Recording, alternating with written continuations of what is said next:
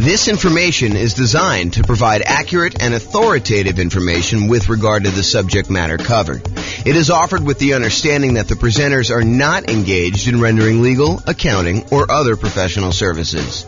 If legal advice or other expert advice is required, the services of a competent professional should be sought. Welcome to the Oklahoma City Real Estate Investing and Real Estate Financial Planning Podcast. Learn all about investing in real estate in Oklahoma City, Oklahoma, with a combination of real estate financial planning and modeling with numbers specific to Oklahoma City. Plus syndicated, more generalized recordings of live and pre-recorded real estate investing classes, not all of them specific to Oklahoma City. Be sure to stay tuned after the podcast for a message from our sponsors. Well, good morning and welcome, everyone. I am your host, James Orr, and this is another class on deal analysis. Today, we're going to talk about a couple interesting little differences you might see when analyzing certain types of deals. And I'm going to use the example of new construction because I think you're likely to see some of these things on new construction. And one of the things is almost exclusively to new construction, but we'll kind of go through that as we come up with it. So I'm going to jump right into using the world's greatest real estate deal analysis spreadsheet. And you can go download a copy of this at realestateFinancialPlanner.com/spreadsheet. And there are some updates I've been making. So you'll have to download the newest version soon after I release this. I'll probably release it in a couple days, although I do have some family coming into town, so might be taking about a week off between now and the next recording. So it might be a little bit before you get the newest version, but I'll post the video and then I'll do the latest updates so you can kind of see some of the changes. Okay, so let's jump right into it. So I'm going to assume that you're buying a $400,000 new construction property and that you're buying it for $400,000.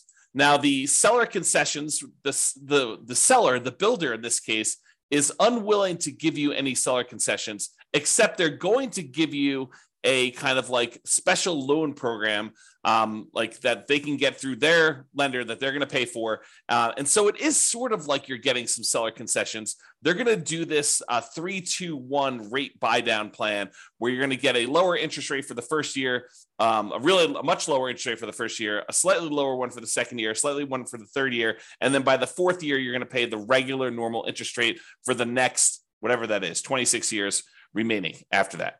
Okay, so that's what they're doing. Now, they did say they would offer you, if you wanted to, a certain amount of money in order to buy down your interest rate permanently. And we covered that in the last class where we talked about the seller being willing to give you, a 3% buy down, and you could use that to buy down the interest rate permanently. So I don't know if I want to mix those two together, but the idea is that you could do one of those where you buy down the interest rate permanently, or you could do this 3-2-1 buy down and get significantly better cash flow the first year, a little bit worse cash flow the second year, a little bit worse cash flow the third year. And then by the fourth year, you're at what the regular interest rate is for the loan for the term of it. So maybe I will do a direct comparison class. I'm not sure if I'm going to cover that in this class or not. So we'll go there. So basically, let's assume also that you're going to be doing this as a nomad. We're going to start with 20% down just so we can see it. And then we'll switch over to what it looks like when you put 5% down.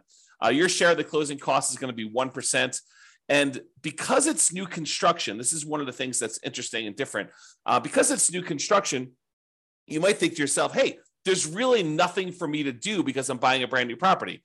And you would probably be mistaken. The thought process is that when you buy new construction, sometimes there's things that you normally get with a resale property that you don't get with new construction. For example, in some properties, it includes some resale properties, it includes window blinds throughout the house.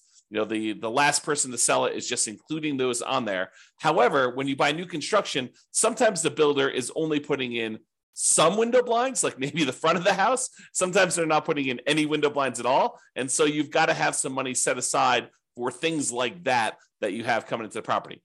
In addition to that, a lot of times when we buy new construction, not everything is done. So for example, here where I live, it's very, very common for a builder to actually provide the front yard landscaping, but not to include the backyard landscaping.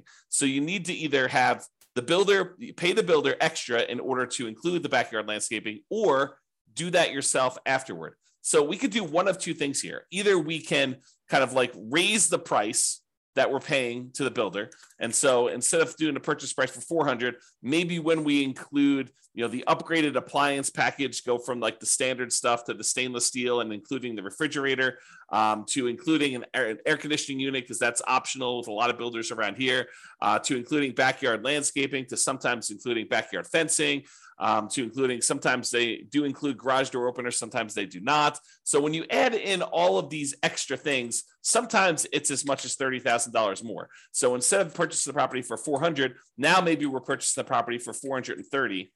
And still, we've got some things that we cannot roll into the builder. Like some builders will not allow you to roll in the blinds on a property. And so you'll have to pay for those out of pocket. And so you should budget something, whatever you think it'll cost you to do those things, as additional rent ready costs. Okay. So we've raised the price in order to include those extra things. Now, a really important note here. That note is some of the things that we often want to roll into the cost of buying a new construction property, an appraiser is going to give us little or no value for. So there is a chance, especially as you add more and more things to the price of the property, that the property will not appraise. And if the property does not appraise, that means that you will need to be bringing more than just your regular down payment to purchase the property. So for example, you'll notice the amount for down payment is $86,000 here. It's 20% of that. However, what can happen is when we do the ARV, let's say the ARV only comes in at 410. That means that we need to then bring more to the table.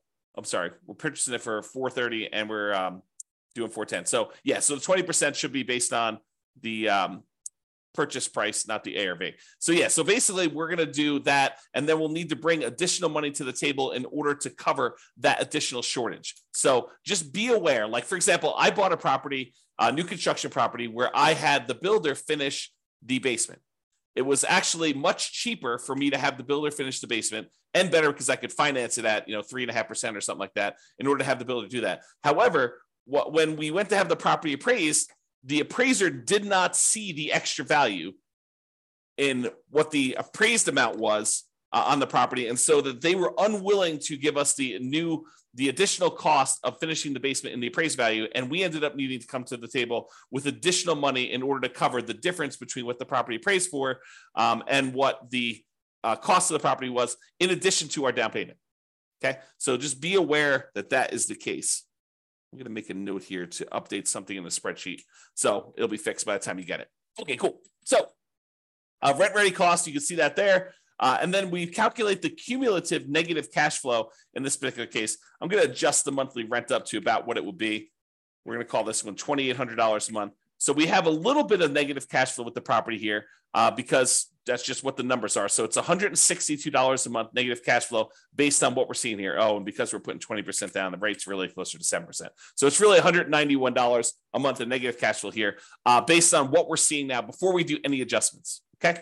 So we see the rent ready costs. We see the cumulative negative cash flow there. If you want to cover like what we talked about there, go watch the previous class. I walk you through a bunch of what's going on with the cumulative negative cash flow. The short version of this is when you buy a property, you should have enough money for the down payment, plus enough money for the closing costs, plus enough money for any rent ready costs that you need, plus enough money for your reserves. And in addition to all of that, if you have negative cash flow on a property, it is prudent, it is more conservative for you to say, look, my negative cash flow for the life of this property, with rents going up a little bit each year, my expenses going up a little bit each year, my payment on my property is probably going to be fixed. I'm likely to have negative cash flow for a number of years before rents creep up enough where I no longer have negative cash flow. The world's greatest real estate deal analysis spreadsheet actually will do that calculation for you. If you go into the overrides, you can see where it does that. It is right here with the cumulative negative cash flow. So it calculates how much negative cash flow you have each year, and then it adds up what the total amount of cumulative negative cash flow you have on the property for that time period. And then it shows you here on this homepage, as you will also need this in order to make your investment in the property. So when you think about how much you need to do the deal, it's not just down payment. It's not just down payment and closing costs. It's not just down payment, closing costs, and rent ready costs, the things that you need to get the property ready to rent. It's not just all those things plus reserves. It's all those things plus now cumulative negative cash flow, because it is prudent for you, if you know negative cash flow is coming, it is prudent for you to set that money aside as part of your initial investment when you are going to buy the property. Okay. If you don't have negative cash flow, it'll be zero and you won't have to worry about it. However, if you're in a market where you're choosing to put less than a certain amount of down where you wouldn't have negative cash flow, right? Because if you put more down here, you put 30% down, it's not negative anymore, right? So negative cash flow really is a function of how much you put down. It is deferred down payment. If you put more down, you wouldn't have it. But if you put less down, you're choosing to pay out the down payment over time until you no longer have negative cash flow. And so that's how you should think about it. If you're in a market where if you put a certain amount down, you're likely to have negative cash flow, and you're choosing to put that amount down, you're choosing to have negative cash flow. Now, of course, this is in addition to, obviously, try to select a deal where you don't have negative cash flow. Optimize for picking the right deal. But if you're in a market and you're trying to do a strategy where this is the strategy because you put this amount down, and this is the best property you can find in your marketplace in our current market conditions, you have a choice. You can either not make the investment, continue to save money until you have more to put down, or you could choose to put this amount down and have the negative cash flow. And then you got to evaluate whether that makes sense for you by looking at the overall deal and making that analysis. All right. So this shows you that numbers we did there, put it back to 20%. That's good. So the mortgage interest rate, if you're doing a non-owner occupant, we're calling it 7% right now. And you can see what that looks like. If we go to a owner occupant loan, we're going to lower that the tiniest bit, and we're going to add PMI in here. So we do have PMI added in right now. So this is really zero when we're doing the initial analysis, because we don't have PMI because we put 20% down right now. And so negative cash flow is negative $191 a month. Monthly rent on the property is $2,800 a month. The vacancy rate, we're saying the vacancy rate for a brand new construction property is going to be about 3%. That's because we're starting usually 60 to 90 days ahead of time when we are trying to fill the vacancy. Property taxes are based on whatever the property taxes are in your marketplace. In this case, we're using 0.56% to estimate that. Property insurance on a $430,000 property, probably in the $1,450-ish range. Go check with your insurance agent to get that number. The HOA dues, we're going to say this is $350 a year for HOA. We're assuming the tenant is paying the utilities on the property. So they're paying the electricity and water and everything. So our share as the landlord's utilities are zero. If you're buying like a duplex or a triplex or a fourplex, and you had a common area where you were paying some of the utilities, you'd put that in here. Or if you were paying the utilities on a property and then billing back, you might increase the income on the property and then put in some utilities here. But in this case, the tenant is going to put them in their name, and we're not going to be responsible for any of them. Some people would prefer, they're going to say, look, when the property is vacant, I'm paying the utilities. I'm going to put a small number in here. I'm going to put, whatever it is, $20 a month or, $240 a year in order to account for that really small amount of time that I've got the property and I'm responsible for utilities. I don't usually do that. I usually include that as part of the vacancy percentage, but it's up to you as to whether you prefer to do it that way or not. And then if you have any other expenses on the property, if you had snow removal, or if you're offering lawn service or stuff like that, you'd put those here in other expenses. Now, maintenance. Let's talk about maintenance, because this is one of the interesting things that's different when we're talking about analyzing a brand new construction property. So if you remember from before, I have a separate spreadsheet here. Let's see here. Can I do this? Let me do something here. I'm going to stop sharing my screen for a second, pull up another spreadsheet. Okay. And share my screen again.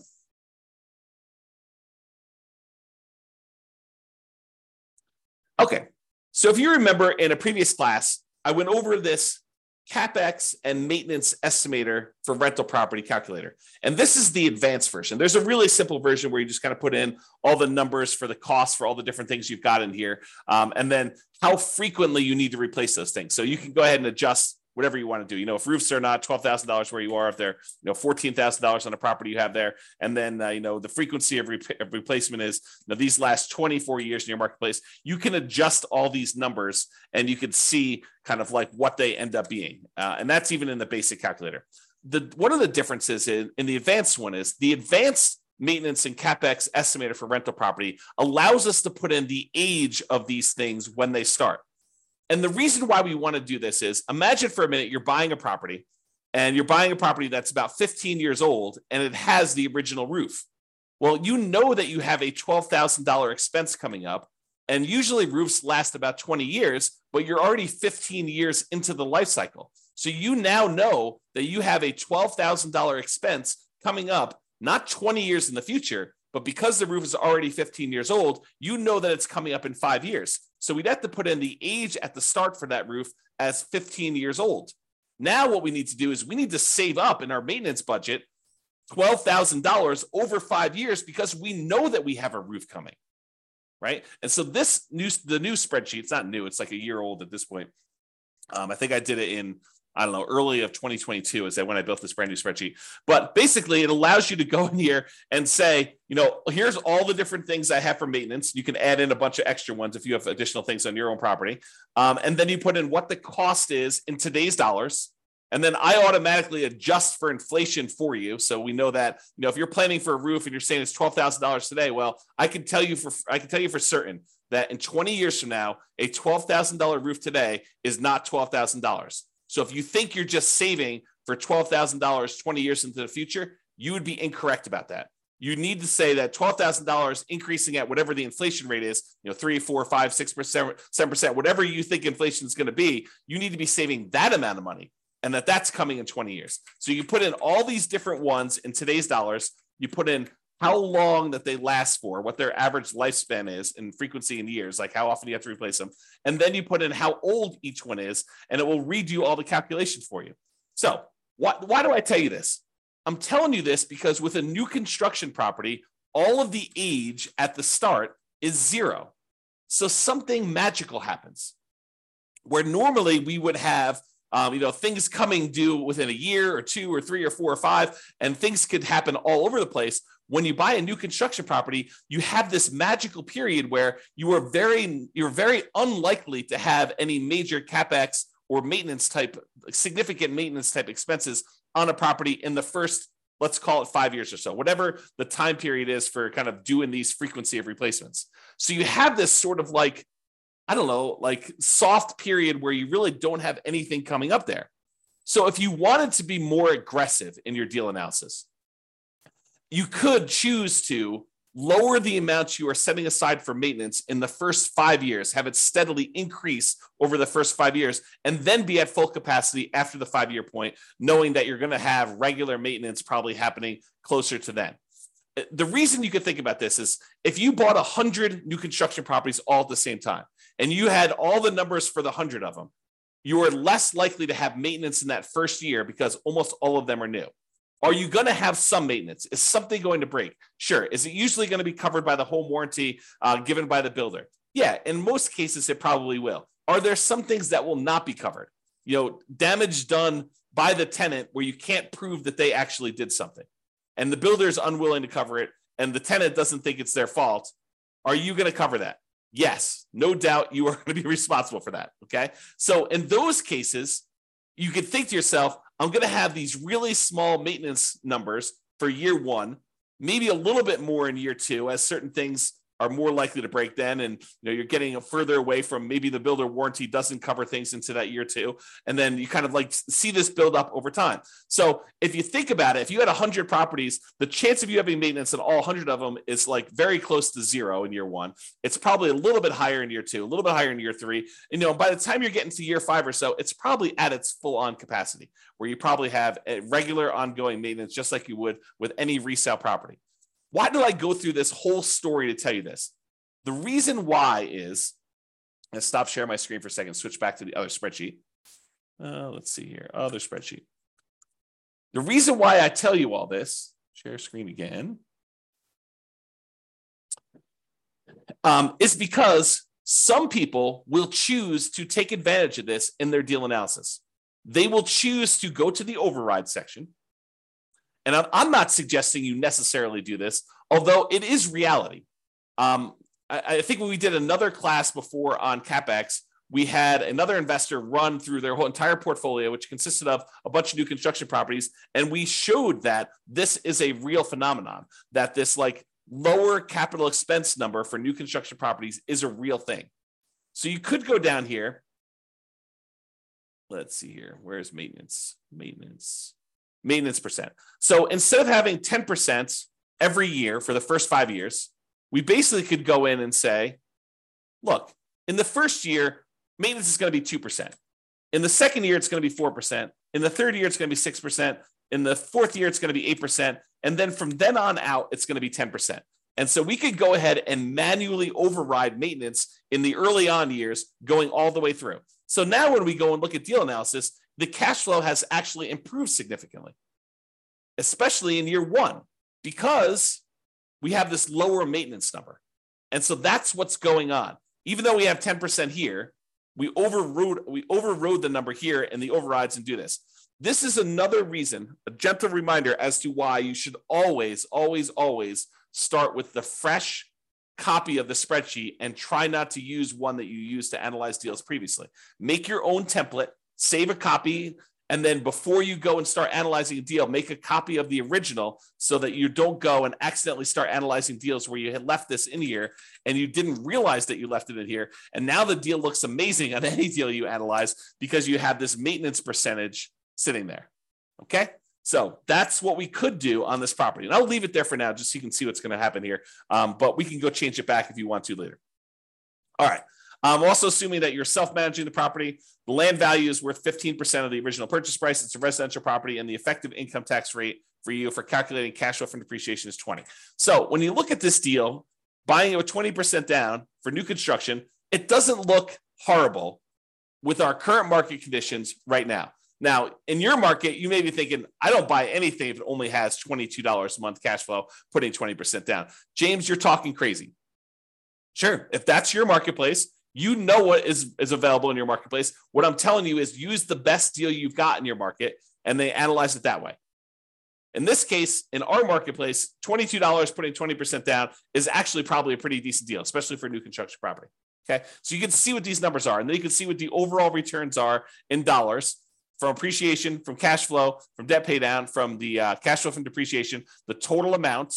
And then we could see if we had to have 6 months of reserves set aside, this is what the total amount would be, including the return on the reserves. And then this is the total dollar amount and return in dollars for all four of those things, plus the return in reserves if we set aside 12 months of reserves.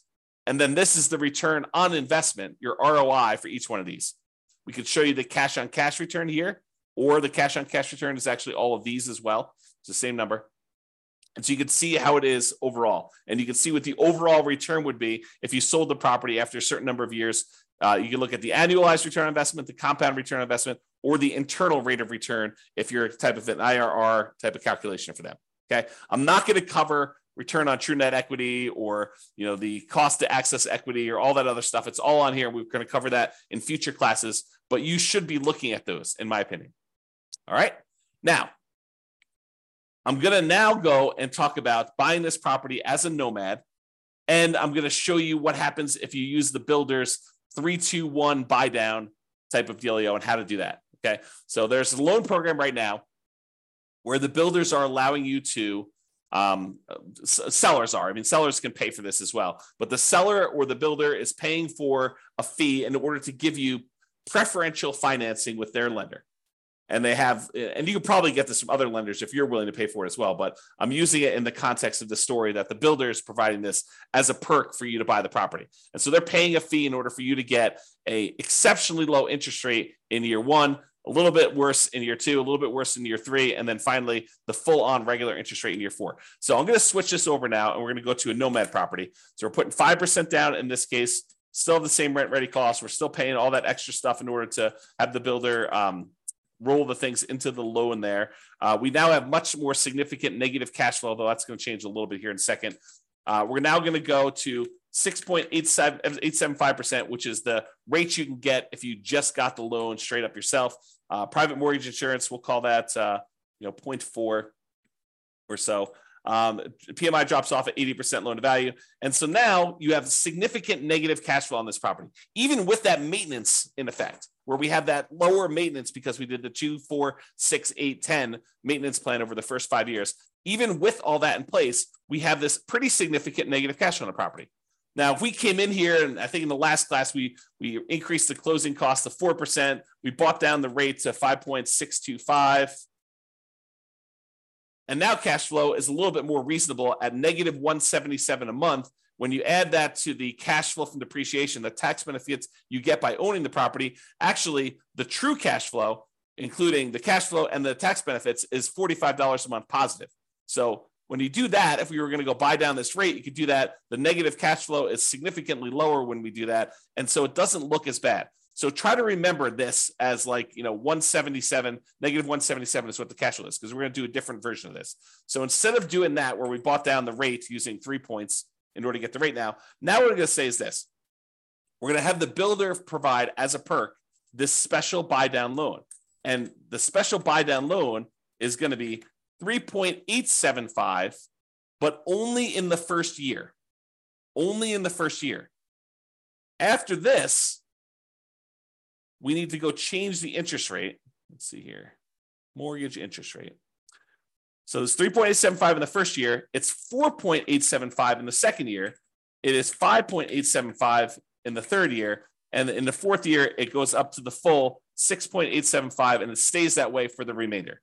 Okay. So now we could see that this was a 3-2-1 buy down. So 3 points, 2 points, 1 point, and then basically it goes to the full rate. And you can see what that is. And we did that by going into the overrides tab and overriding the loan. Now, when we go back here, it changes everything.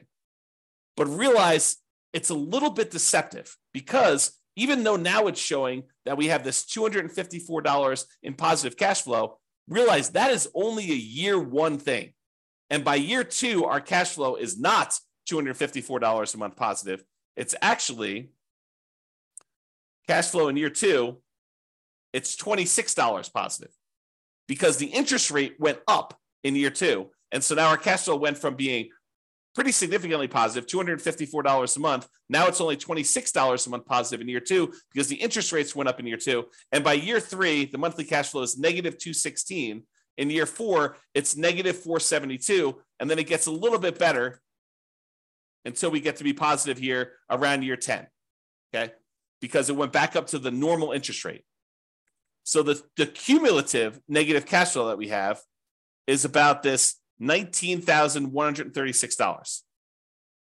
Okay, so you can see that the cumulative negative cash flow is $19,136. Whereas if we had done the alternative plan, if we had paid down the rate here and we had just gotten 5.625, it would have been $21,256.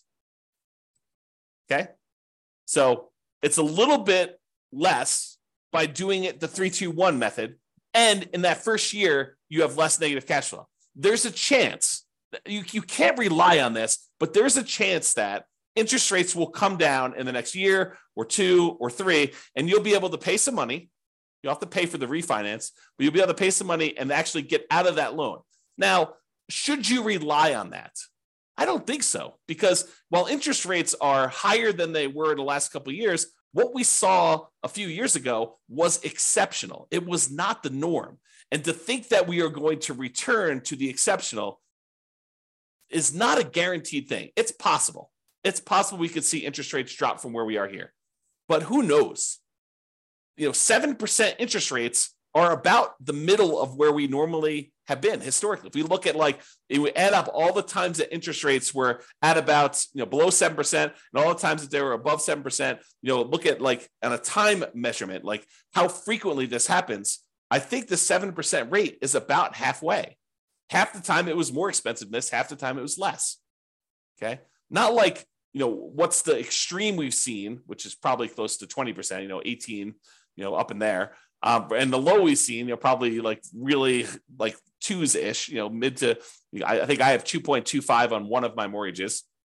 So you have this wide range of stuff. And I'm not showing you what the middle of the range is, take the high and take the low and divide by two. I'm saying if you look at time and how long we've been at certain interest rates, we've been higher about half the time and we've been lower about half the time. So 7% is not an extreme high.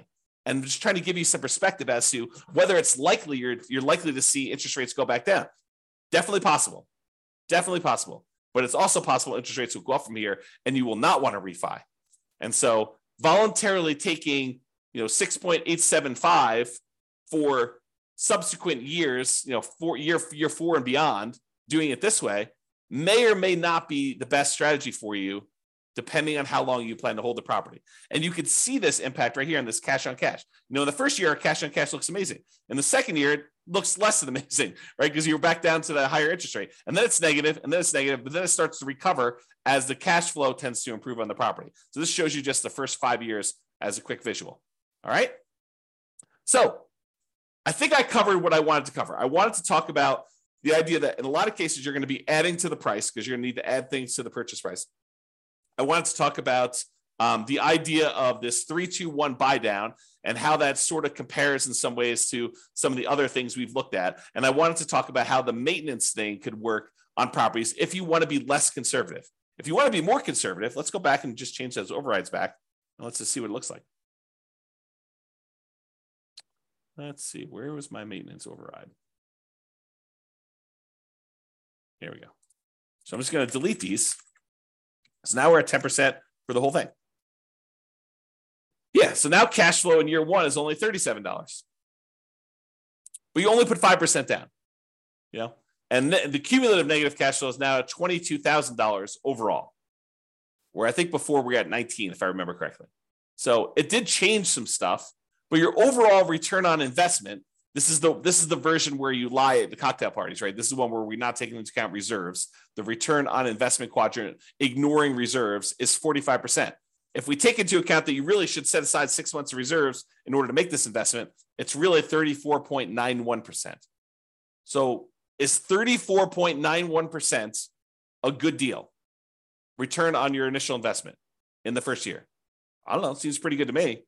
30.90% still seems pretty good, right? That's if you put 12 months of reserves.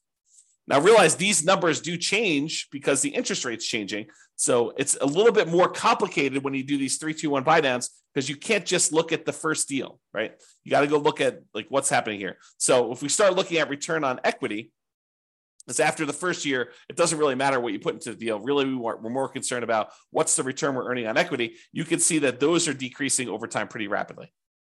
Okay, which is expected. We normally see that when we look at the return on equity calculations like over here. Okay, it's just a little bit more abrupt and the cash flow goes much more negative because the interest rates are changing. They're different than what they were in the first year. It's not a smooth curve.